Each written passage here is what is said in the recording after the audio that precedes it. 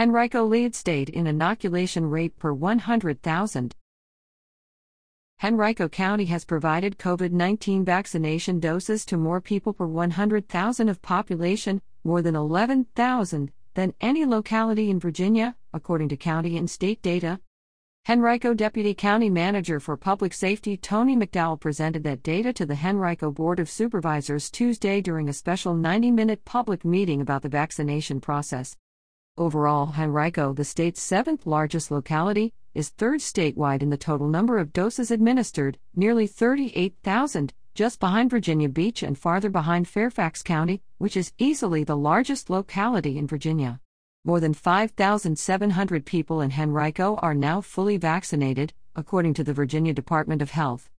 County officials expect that every education and public safety employee from Henrico, Richmond, Goochland, and Hanover who wanted to receive the vaccine will have had their initial shots by Friday, McDowell told the board. Henrico has been leading regional vaccination efforts at Richmond Raceway during the past 3 weeks to inoculate those employees from all 4 jurisdictions. Each locality is providing doses allocated to it by the state for the events. The Richmond and Henrico health districts have prioritized those groups of workers, along with seniors 65 and older employees and residents of shelters and jails, during the initial portion of Phase 1B of vaccination efforts. But completing the rest of Phase 1B locally, which also includes 6 other groups of workers, such as grocery store employees, postal workers and public transit workers, and people 16 to 64 with pre-existing conditions, could take until April, Henrico Health Director and State Vaccine Coordinator Danny Avila said. That's because more than 104,000 residents of Henrico and Richmond, who are eligible in the initial portion of Phase 1B, have expressed an interest in being vaccinated by completing a form at http://vax.rchd.com, RHHD Nurse Manager Amy Popovich said. A huge number made more overwhelming by the fact that the districts have been receiving fewer than 6,500 doses of vaccine each of the past 3 weeks, 6,400 last week, and the week prior, 6,300 this week. For this week's doses, 3,750 were earmarked for Henrico. But the county's quantity could receive a slight boost, perhaps to 4,500 or so, beginning next week, as local health districts statewide receive 17% to 20% more weekly doses, Avila told supervisors Tuesday night. The increase stems from a federal decision announced last week by President Joe Biden to increase the weekly supply of doses to states. News Tuesday that CVS would begin administering the vaccine at select store locations in 11 states, including at least one in the Richmond area. February 11th was another promising sign for those anxiously awaiting their turn to be inoculated. But the CVS rollout is expected to be slow too. The company anticipates initially receiving about 26,000 doses for the 28 stores in Virginia it expects to offer vaccines, about 930 per store, on average.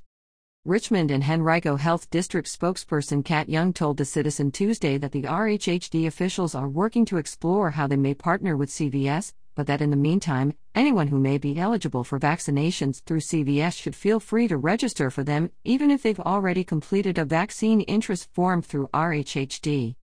We also encourage folks to get a vaccine with whichever qualified medical provider offers it to them first, whether that's us, their doctor, a pharmacy, Long said. Having another large-scale provider offer vaccines to our communities is good news. Interest form coming for those 16 to 64 with pre-existing conditions.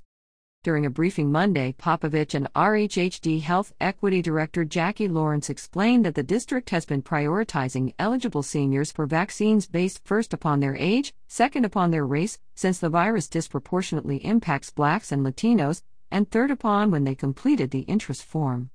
There are an estimated 55,000 seniors in Henrico and Richmond who don't live in long-term care facilities, Popovich said during Tuesday night's meeting. Also Tuesday, Tuckahoe District Supervisor Pat O'Bannon asked Popovich why the interest form for those 65 and older didn't include a way for respondents to indicate whether they have pre-existing conditions. Popovich acknowledged the issue and said she would make sure to have that option added soon. She also said that the districts are working to create an interest form for those 16 to 64 who have pre-existing conditions, in anticipation of launching it in the coming weeks. The timeframe likely will depend upon how much vaccine becomes available. Anyone who has had a first dose of vaccine but isn't scheduled for a second dose or is having problems with the scheduling process should email redvax@vdh.virginia.gov, Popovich said. People should be contacted for their second doses in the same ways in which were contacted for their first, she said. O'Bannon also asked whether the spouses of seniors who are selected for vaccinations could also be vaccinated at the same time or whether, later in the process, entire families could be vaccinated together. But Avila said that implementing that type of system, especially when vaccine supplies are so limited, would result in fewer people who need the vaccine, most actually receiving it immediately. Henrico County Manager John Bidulkas praised the efforts of county employees and cited the county's quick formation of a partnership with Westwood Pharmacy and Richmond Raceway, which resulted in the weekly mass vaccination efforts at the raceway and has helped lead Henrico to its rapid vaccination pace. We find ourselves in a position where, because of the approach that we have taken, the fact that we are willing to look beyond the normal bureaucracy, we are leading the state in doses given per 100,000, Bidulkas said. We are clearly punching above our weight. Board Chairman Dan Schmidt, Brookland District, told citizens that the county would continue its efforts to ensure that it's able to vaccinate them as quickly as possible. I want to assure this community that their county will not stop working until this is lifted, he said. If more doses become available in the coming weeks, county officials are confident they'll be able to meet a much higher demand. We could easily do 10,000 vaccinations in a single day with the operation that's been stood up at the Richmond Raceway, Avila said. In the meantime, the county intends to resume its door-to-door distribution of PPE, such as face masks and hand sanitizer, as well as information about COVID-19 and about the vaccination process, specifically within higher-risk communities, Deputy Henrico Manager for Community Affairs Monica Callahan told supervisors Tuesday.